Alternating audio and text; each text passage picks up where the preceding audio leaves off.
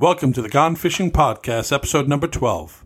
In today's episode, I'm going to discuss the conclusion of tolerance, how the new approach to tolerance is destroying our lives, families, and country. Stay tuned. Welcome to the Gone Fishing Podcast. Join Ron Bouchard as he casts a wide net sharing his philosophy of life, business, and success, and goes fishing for wisdom in interviews with other entrepreneurs, authors, and thought leaders. You'll hear their stories of triumph and tribulation. If you're an aspiring entrepreneur trying to succeed outside the confines of the current of social expectation, bring the bait and join us for Gone Fishing.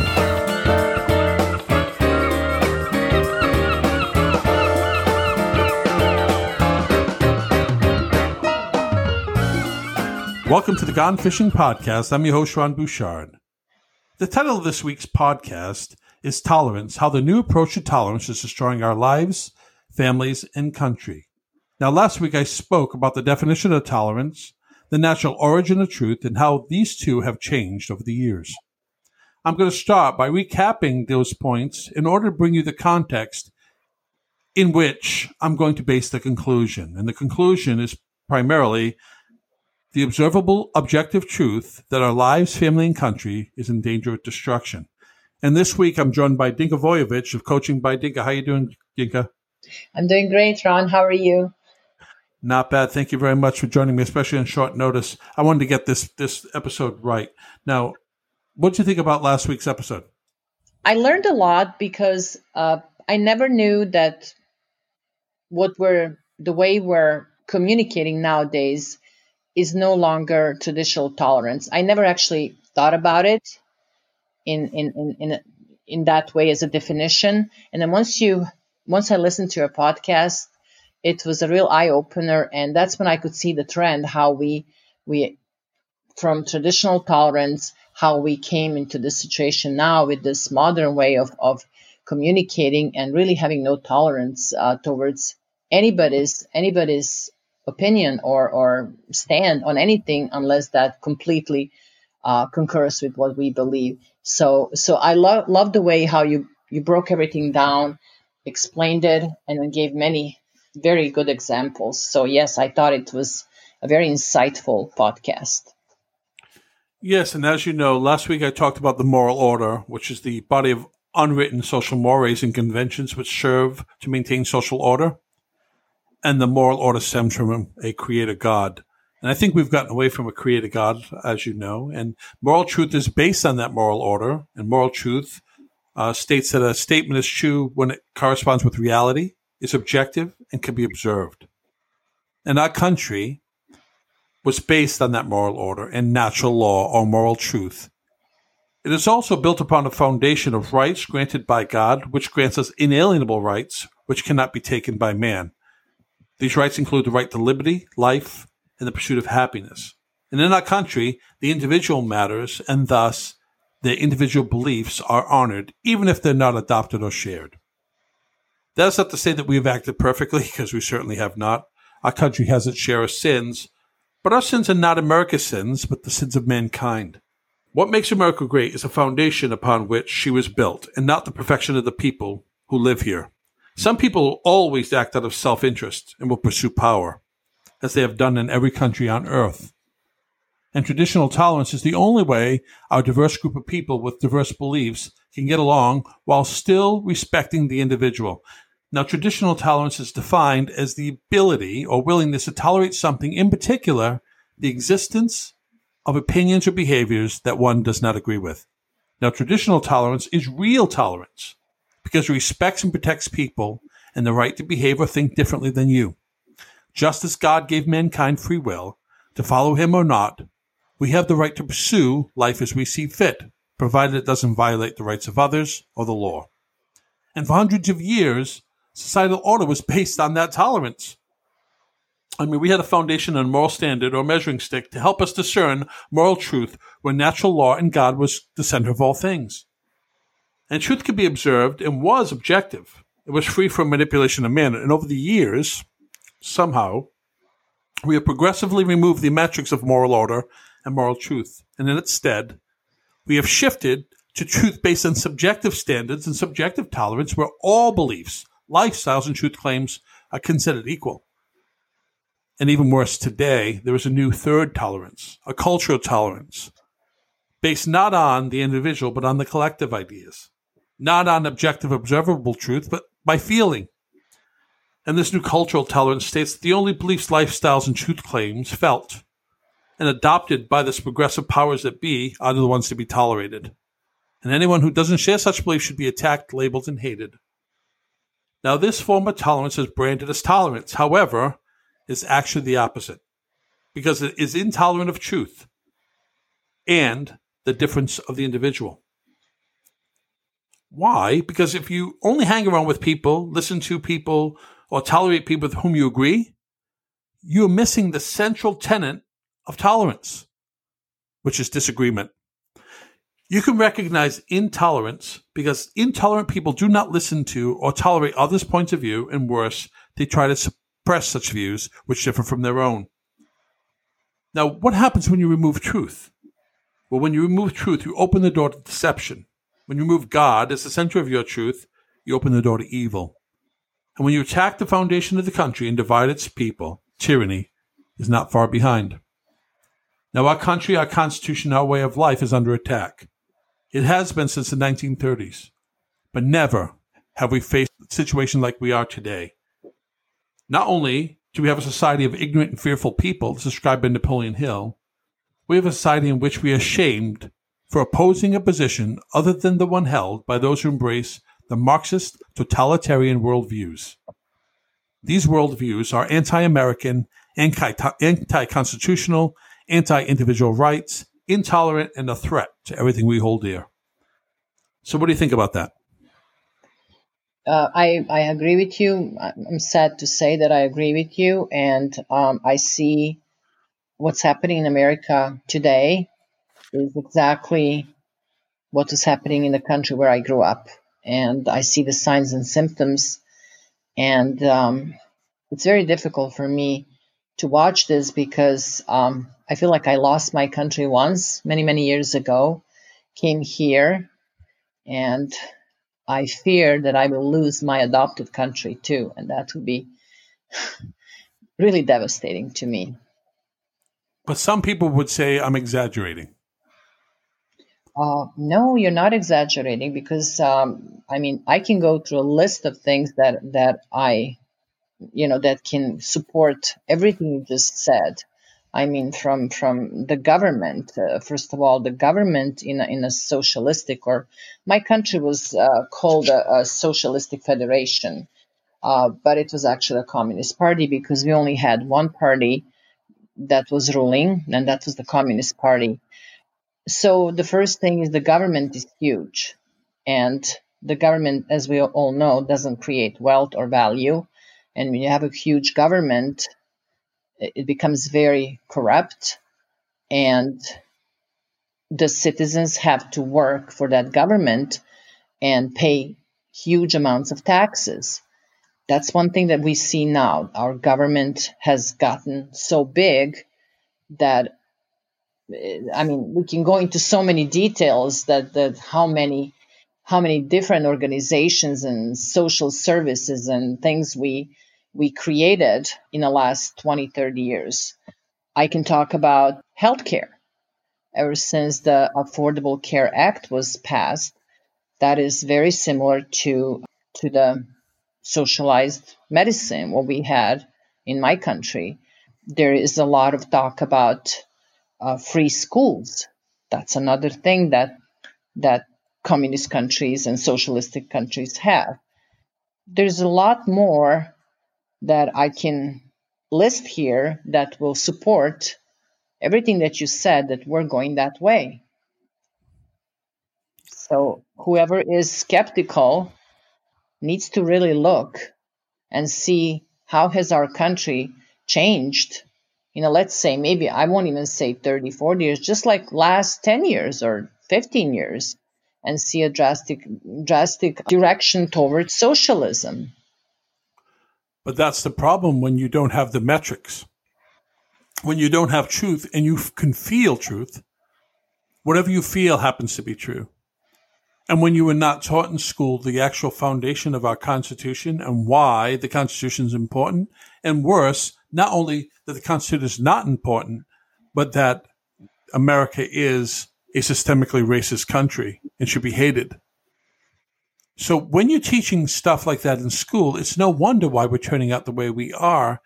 And unfortunately, it's dividing America, and it's based on a lie. So I think that there are two fundamental groups in America today.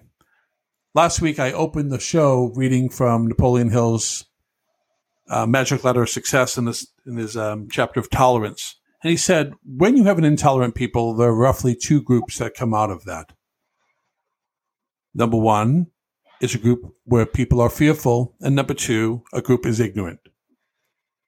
And if you look at America today, that describes perfectly the two factions that we have. We have a bunch of people who are Constitution-loving people who just want to mind their own business, but they're afraid of speaking out because they're going to be labeled.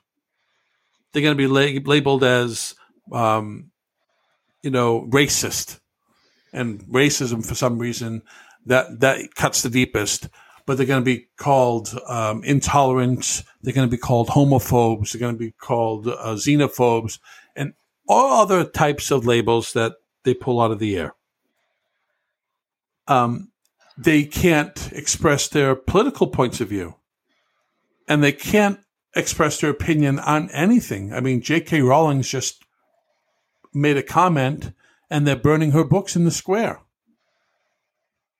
It's okay to differ on people's opinions, and in a free country, that's the way we work. For instance, if you are a person who is Jewish and you believe that eating pork is against religion and it's unclean, or if you're Muslim and you believe that eating swine or pork is unclean, or if you're a Hindu and you believe eating animals of any sort are unclean, or if you're a member of PETA and you believe that wearing animals on your skin, animal skins, or eating animals, or experimenting on animals, or beating animals for sport is bad, America is the only place where each one of those groups can live the life they choose without interrupting other people's liberties.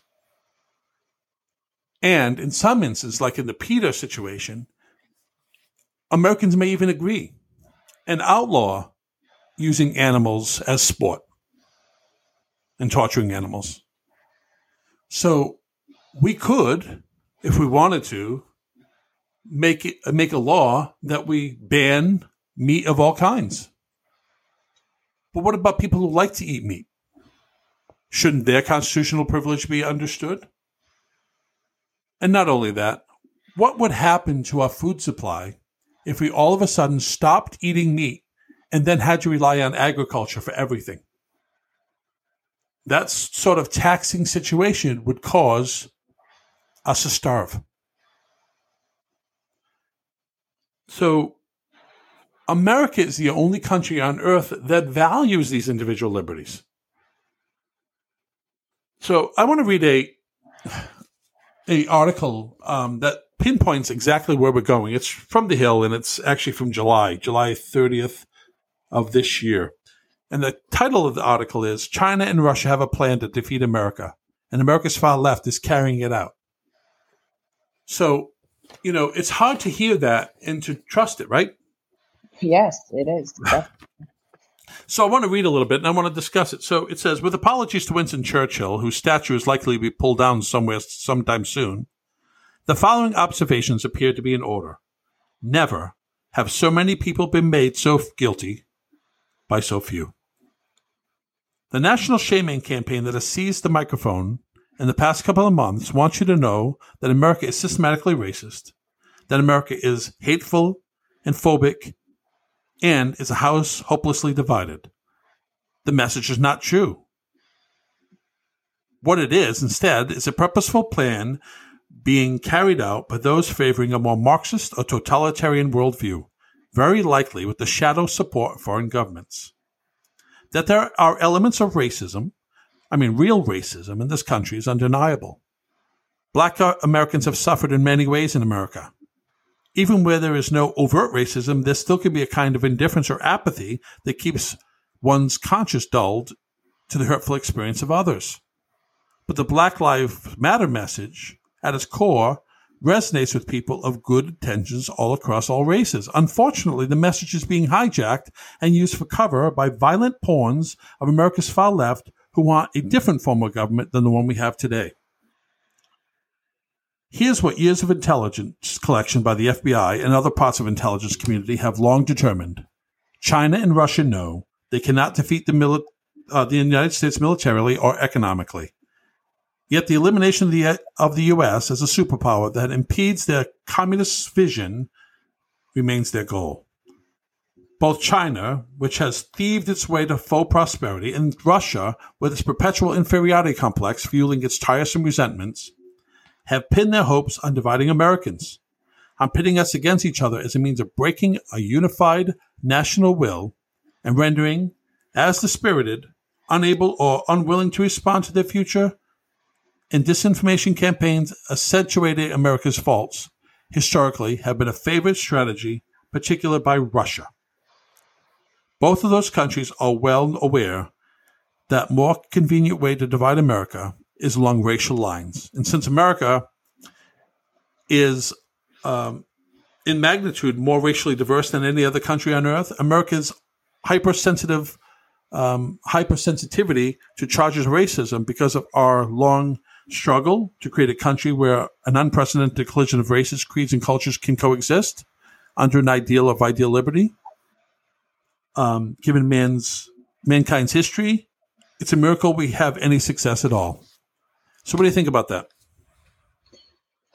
Makes sense that's the best way, slowly, strategically, to destroy us by infusing communism into socialism and communism into this country. This is their very, very interesting, and I don't want to say brilliant, but a really good way to break us up and to somehow start controlling us.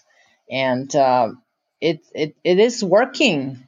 I mean, just the few things that I listed that we talked about, I forgot to mention, not that I forgot, but I was going to mention censoring of all the news, being able to read different types of opinions.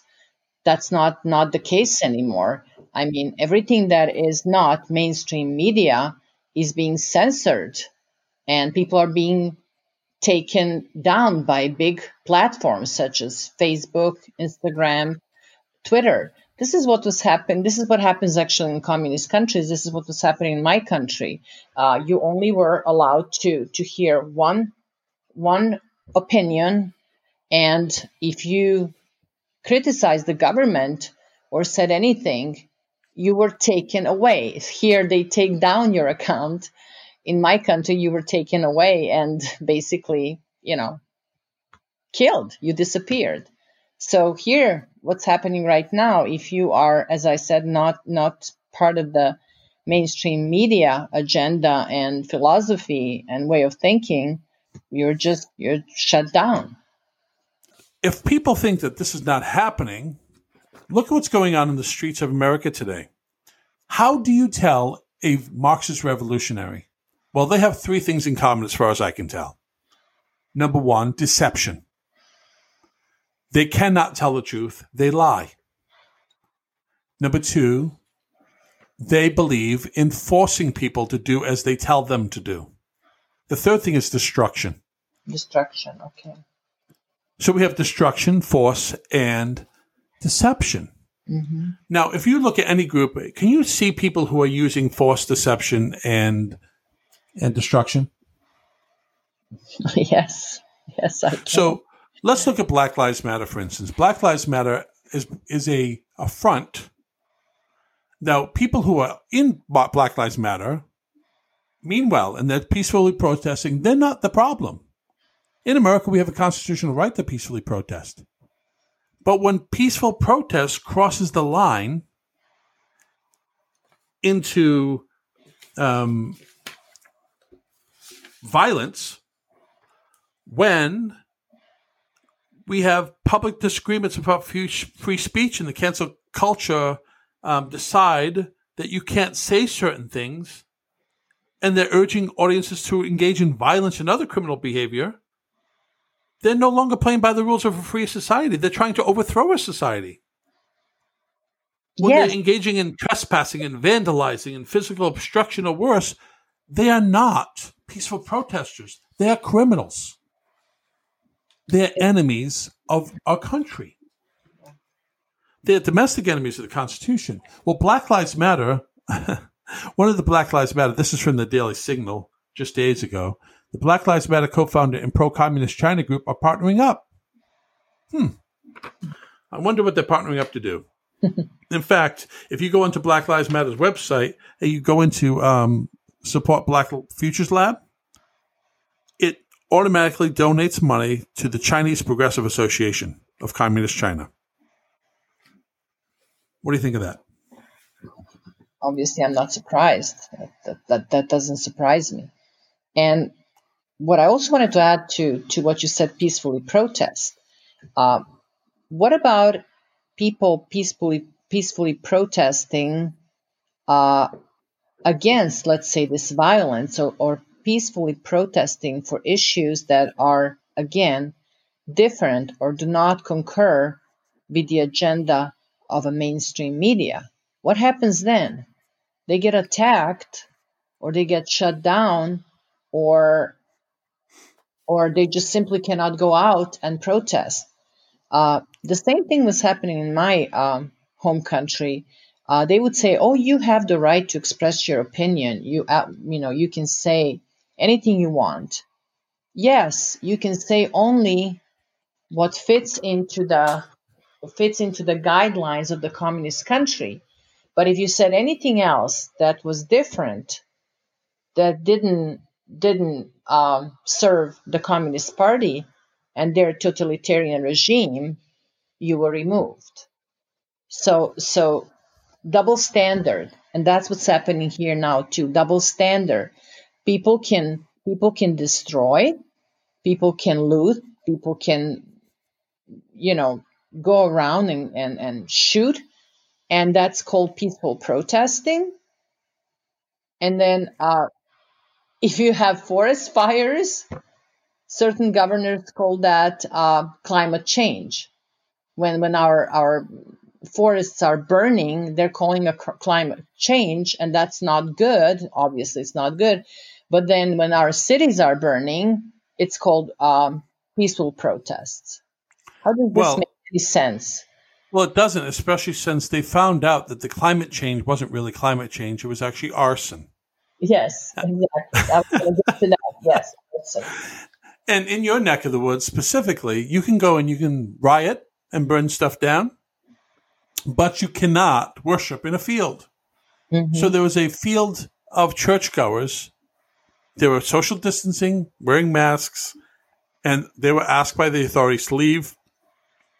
And when they said, no, we're peacefully protesting, all of their equipment was taken and confiscated, and they were forced away. And what was their crime?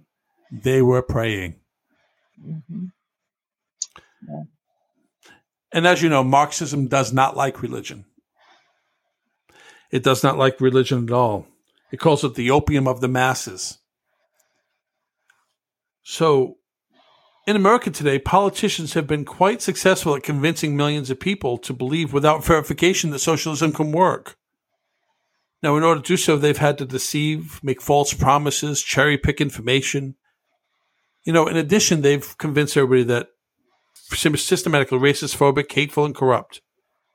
And they're using cancel culture, social unrest, and historical reversionism to soften the idea of socialism. And they have no idea who Marx is or what he was hell-bent on doing.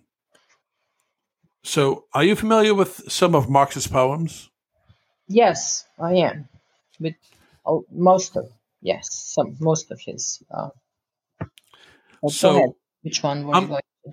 Yeah. I'm gonna read two of them. Just some words from it. The hellish vapors that rise and fill my brain, till I go mad and my heart is utterly changed. See this sword? The Prince of Darkness sold it to me. For me, he beats the time and gives the signs. Even more boldly, I play the dance of death. Very nice. Oh, wow. Yeah. Mm-hmm. And how about this? The blood violinist is not destroying the world because he hates it, but he is doing so in order to spite God, out of derision and mockery against the Creator. He is a rebel like Satan, the ultimate rebel against God in heaven. Mm-hmm. Mm-hmm. Yes. When we were Second World War, one of the politicians asked our president to be at a time, what's going to happen if our entire nation perishes in this bloody war? And you know what his answer was? He said that does not matter. What matter is the ideology, the communism. So if my entire nation perishes, I will bring a different nation here. The main thing and the main agenda is to have communist regime. Can you believe he actually came out and said this, and people are not allowed to say anything or to be shocked or complain? This is what he said. So the idea was more the ideology, and the idea was more important than human lives or his own people. Well, you know that Marx was a catastrophic idea. His philosophy is catastrophic. Tyrants and butchers have inspired all around the countries to include such successors as Lenin, Stalin, Mao Zedong, Pol Pot, who were responsible for 100 million of our fellow human beings, as well as the enslavement and immiseration of many millions more. Wherever Marx goes, death and misery go with it. There is no country on the face of this earth where Marxism has been employed successfully. In fact, there are 5 or 6 steps to Marxism. The first of which is Marx aims at destroying and controlling all ownership of private property and elimination of classes. So as soon as it gets to that level where it's time to eliminate classes, that's where it ends. Now, they're very successful at eliminating private ownership and classes because all the people in the country lie dead. Yes. So, I was just going to say no incentive, because if you don't have any private enterprise, everything is government owned, and people are just basically drifting in the current. There is no any kind of prosperity, motivation. It's very sad and it's very depressing. So not having private ownership and not being able to do something that you want to do a little differently is really devastating to us as a human race, because you're just a part of this I always remember I always try to say that to me is like the cave, the allegory that Plato's allegory of the cave, how people have no idea what's out there because they only live what's available to them, what they know from birth, and that's how they die. And it's really sad. It is sad, but how do we wake people up to the realization that we're heading down a very dark path, and once that door is open, it cannot be shut again? The Founding Fathers, if you read any of the Founding Fathers quotes, they are all warning signals to a world where that door should never be opened. So, over the weekend, I was telling you that I watched the movie 1984 by George Orwell. Mm-hmm. And it was a very interesting movie. Scary, but interesting. And as you know, it opens up with a theater full of individuals sitting and watching a screen, watching how a war is being fought for the betterment of the citizenry and how the citizenry reacts when they use the propaganda on the screen saying how wonderful the country that they live in is. And they react and they cry and they put up their arms in solidarity. But then you watch the movie a little deeper and you realize that every TV screen in all of the movie is watching you. So you can't get away with anything. And what are the crimes? Well, the crime in that world is to think for yourself. Now, the book was written in 1954, but the three tenets were war is peace, freedom is slavery, and ignorance is strength. So can you imagine living in a world where war is peace, freedom is slavery, and ignorance is strength? Where up is down and down is up. Oh, wait a minute. That seems to be the world that we currently live in. Yes. And I just don't, it's like really, we're basically chained to the wall, just like in that cave and, facing a blank wall. And, we don't even realize it. And the problem is once you open that door, how do we go back? That's very difficult. And this is the question that I keep asking because I look at my own country and I look at the Eastern Bloc, communist countries. How many years? I mean, look at Russia. It's been more than 100 years. The other Eastern, since their revolution in 1917. I mean, look at the other Eastern Bloc communist countries since 1945, the end of the Second World War. They still are trying to get out of the socialistic way of thinking, but it's very difficult because it takes generations of people to be born in order to adopt a different way of thinking, a different mindset, provided that the government is trying to cooperate. But what's happening right now, when I look at most of the ex-communist countries in Eastern European bloc, there's not much progress there. So the very good question was that once you open that door, it's very dangerous because the question is, are we going to be able to go back ever before we completely destroy ourselves? So we're living in a very, very volatile times. And I think that right now with this COVID, people are waking up. And I think it's so important to spread the message and for people not to believe what I say or what you say. No, just to think for themselves and do their own research and learn from history. And that's what they're not doing. They don't know who Marx is. And because they don't know who Marx is, they're not afraid of Marxism. You know, the generations that we have growing up have not lived through the fall of the Soviet Union. They don't know about the re-education camps in Mao. They don't know about China. They don't know about communist killing fields. I mean, the Cambodian killing fields. They don't know about socialist policies. They don't know about Nazi Germany and his socialist ideal. They don't know what it means when a dictator decides the fate of everyone. Now, Marx sounds pretty interesting, right? Because he feels like you're being victimized by the owners of the factories and that the labor should be owning of everything. But it never ends up that way. The only thing it ends up with in Marx is death. Because in order to take over everything, there has to use force. And they'll do anything. Because Marxism is not a political philosophy. Marxism is a religion. Yeah, it is a form of religion. And I just wanted to add a very, very good point you made. People here do not understand what Marxism is. They do not understand what communism is because they haven't lived it.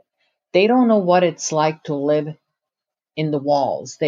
We have walls. We used to have walls so we couldn't leave our country, which I mean, I say metaphorically, we didn't have walls. Yeah, there was actually a wall in Germany. Everybody knows about the wall between the Eastern and Western Berlin. But I'm talking about the walls where you had no right to travel. You had no right to have a passport, so you couldn't travel to another country. In some of the very, very oppressive communist regimes, some of the countries, I don't want to name them now, were a little bit more worse, I would say more worse off than some others.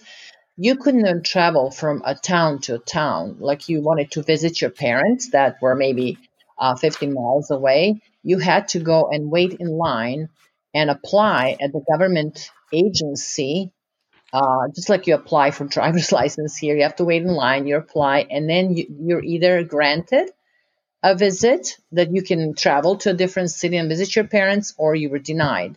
And this was the reality that people lived under. And it's really interesting to me when people talk about freedom here and think that socialism is freedom. They have no idea that, they have no idea what it's like to live in a society like that. You can't travel. You can't go to a doctor if you're ill. The government has to decide if you can, and then if you need to have a test, you wait for 6 months, and in those 6 months, you might even die. And then once the test comes out, they have to decide if you're too old or you're too young or too vulnerable. So government makes all the decisions about every segment of your life. Is this what we want? Is this what they think freedom is? No. This is socialism. This is Marxism. This is communism. And I think the biggest lie is that the majority of people feel that way. In fact, a very small minority of people are in line with the socialist point of view. But because they are the loudest, people think that they are the biggest. But they are not. There are many people in this country, many more people in this country, who love the freedoms of America, who love the promise of America. And we need to stand together, because united we stand, divided we fall. Now, our world is not divided by race, color, gender, or religion, contrary to popular belief. Our world is divided into wise people and fools. And fools divide themselves by race, color, gender, or religion. That was Nelson Mandela. Yeah, that's a very powerful statement. It's so true. Yeah. My country was all one ethnic group, really. I mean, different religions, but one ethnic group, same race. And yeah, we were divided the same way, with fools and and people who were not fools, people who understood what was going on, but were afraid to speak up because they would suffer the consequences of it. And then the small percentage that was that was part of the government and just did everything in order to keep their status, and that's what happened. The small percentage of people was ruling the majority of us, and we had to be quiet. I think that my premise that America is heading in a very dark path, and that if we're not careful, our lives, our country, and our families are at stake, is not an understatement. In America today, with all the ignorance, we can't even discern truth. We don't know anything about the coronavirus. We know nothing about it. And every time we think we know something, they send us more contradictory information. Everyone's marching around like little robots with masks on, staying 6 feet apart, not realizing why. They don't even ask themselves why. They grant the government the idea that they're protecting us. But are they really? No. No. Maybe I'm getting old. I'm getting a little cynical. Ron, I think I think we're a big social experiment here, and the social experiment worked, and it proved that what you just said. We're not questioning anything. We're not thinking. We're not even willing to look at anything opposing to what we think we believe, and we think that we believe what the government is telling us. We think that's true because we're not willing to look at it and say, this doesn't make any sense. Let me look at biology books and learn about viruses and learn about human body and immune system. No, they trust the government, and this is exactly what happened. The government globally, I think this is happening now too, not just in America. They conducted a social experiment which worked in less than 6 months. So the question now is, what's next? If we were so eager to succumb to their irrational rules and carry them out, not maybe 2-3 weeks, a month, the people were still kind of in a state of shock, didn't know what was going on. But we had so much time now to educate ourselves and see for ourselves, or ask a question, is this mask really helping? Is this really helping us? Look at different countries that use herd immunity and compare and educate yourself. No, we just blindly follow, put the mask on, social distance, and period. And the problem is we can't get truth. The WHO in the first days of the pandemic made statements that healthy people do not need to wear a mask. And then on April 1st, they said that only patients and their caregivers should wear masks. However, on June 5th, they came out and announced a change and advised the general public to wear masks. And then they said, in light of evolving evidence, who advises governments to encourage the general public to wear masks where there is widespread COVID-19 only, transmission and physical distancing is difficult, and on such places, public transportation, shops, and other crowded environments. So how can we trust the government or trust a body if the metric keeps on changing? And how can we not look at that change with cynicism, saying, is it changing based on updated information, or is it changing based on some other metric? It's yeah, exactly. It's changing on some other metric, not on factual information. Because if you really want to find out a factual information, you can go into many medical journals and you can read about it. You can go to Journal of American Medical Association. Anyone can have an access to that online and educate themselves about COVID, about viruses, about our innate immune system, about the cytokine storm, about the supplementation, medications, everything that works. You can check that. You can also go into a CDC website and read the fine print and find out the truth. But we have become very lazy because it's so much easier just to sit in front of the TV and watch the news and have the news feed us the information. So nobody's trying to do the homework, find out for themselves. And it's a shame. And what is truth they call in conspiracy theory? When a conspiracy theory just means it's a theory. But right now we have access to so much data. We have YouTube full of videos with people saying things in their own words. And even if you show them point blank the proof, they still say it is a lie. So how can we survive as a country if you can show somebody definitive proof, objective proof, and they still deny it? Well, they have to be ready to look at that objective truth. But the problem is, my question is, Why is it that people do not want to look at objective truth? I would think any reasonable human being in the 21st century would welcome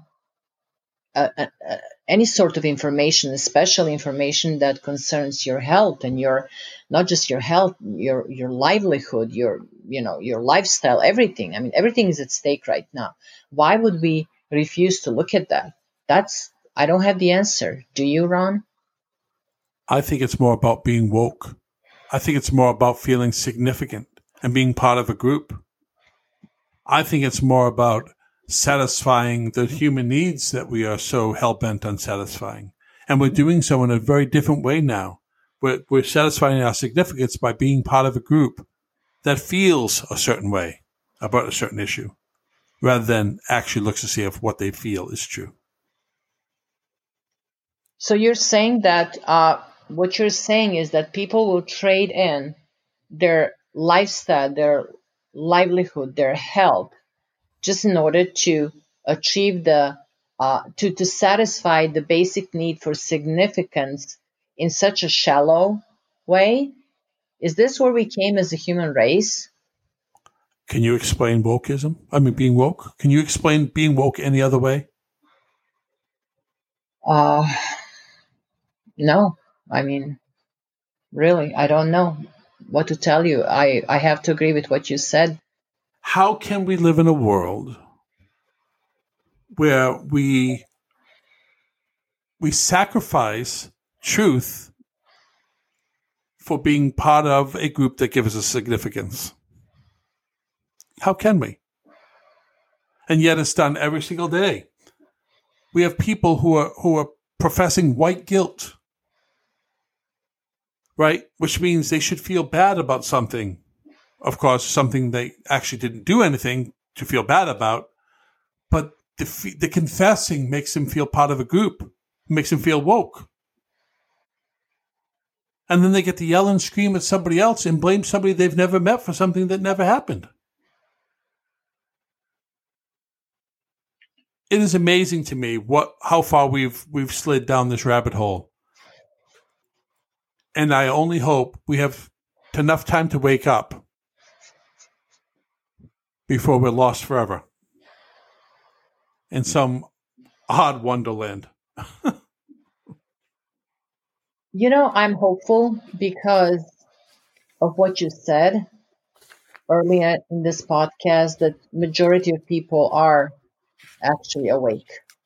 It is the minority that screams louder, and that's why I am very confident, and maybe I should say very confident, but I am confident that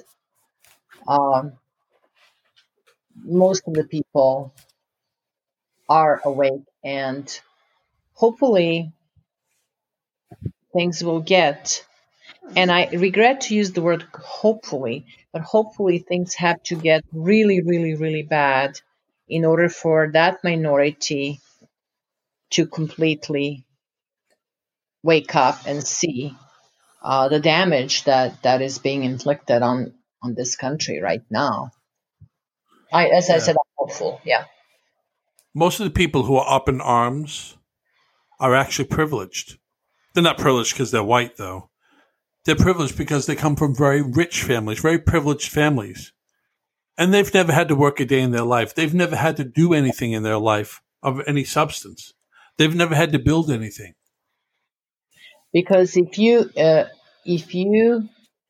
have that privilege, if you never had to work, if you never really had to go out of your comfort zone, if everything was given to you, you really cannot understand what the other person is going through. Just like what I said before, an American, which actually you said, and I gave an example, that average American does not understand what Marxism is and what socialism is, because they never lived in a socialistic country.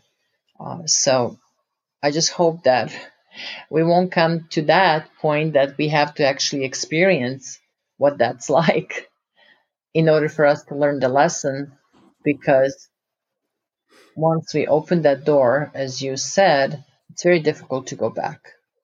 Very difficult. and the failure to launch generation who are angry, but without fully knowing why. Most of them, as a sure bet, couldn't even accurately define fascism, the very thing that they're supposedly anti. Many are children of affluence who have never known depravity, and yet they have been persuaded that America is evil. They've been pampered. They've made weak the easily manipulated minds. And that's why I say they make up the ignorant part of the class. And the problem with the ignorant class is they think they know that which they have no idea. Really said, beautifully said, Ron. Yeah. So, Dinka, thank you very much for being on this podcast. I mean, I don't want to go crazy into this, but there's a new book out. It's called The Devil and Karl Marx by Paul Kruger. And I encourage people to read it, because if you really want to know the man behind the philosophy, why don't you start by actually listening to the words of Marx himself? Why don't you go and see how depraved he was? Why don't you go and see why his son-in-law, his daughter, his other son, and his daughter's wife killed themselves? Why don't you go see why his father would, his other son would send him letters calling him my father the devil? Why don't you go see the man behind the philosophy? And then, when you realize and you put this into context, then you can come back and tell us how evil America is. Because no one in this world was more evil than that man was. And to hold up a banner calling America evil, at the same time holding up a flag of Marxism with fists in the air, is the epitome of ignorant. Indeed. I have to say that. Well, thank you very much for being on this podcast today, and thank you very much for short notice. And thank you for listening, and join me next week for a lighter topic: how to create, maintain, and cultivate habits of health and wellness. If you enjoyed today's episode, be sure to subscribe to Apple Podcasts or by visiting our website at www.gonefishingpodcast.com. And remember, life is an ocean, a strong boat your foundation. If you want to succeed, identify a harbor, unfurl your sails, sail outside the drift currents of social expectation, and let's go fishing. You've reached the end of another episode of the Gone Fishing Podcast. Connect with us at www.waypointmastermind.com, where you can sign up for our newsletter to receive our free tools and resources. This podcast has been brought to you by Waypoint Mastermind. Personal growth and support through collaboration with a community of like-minded achievers. See you in the next episode.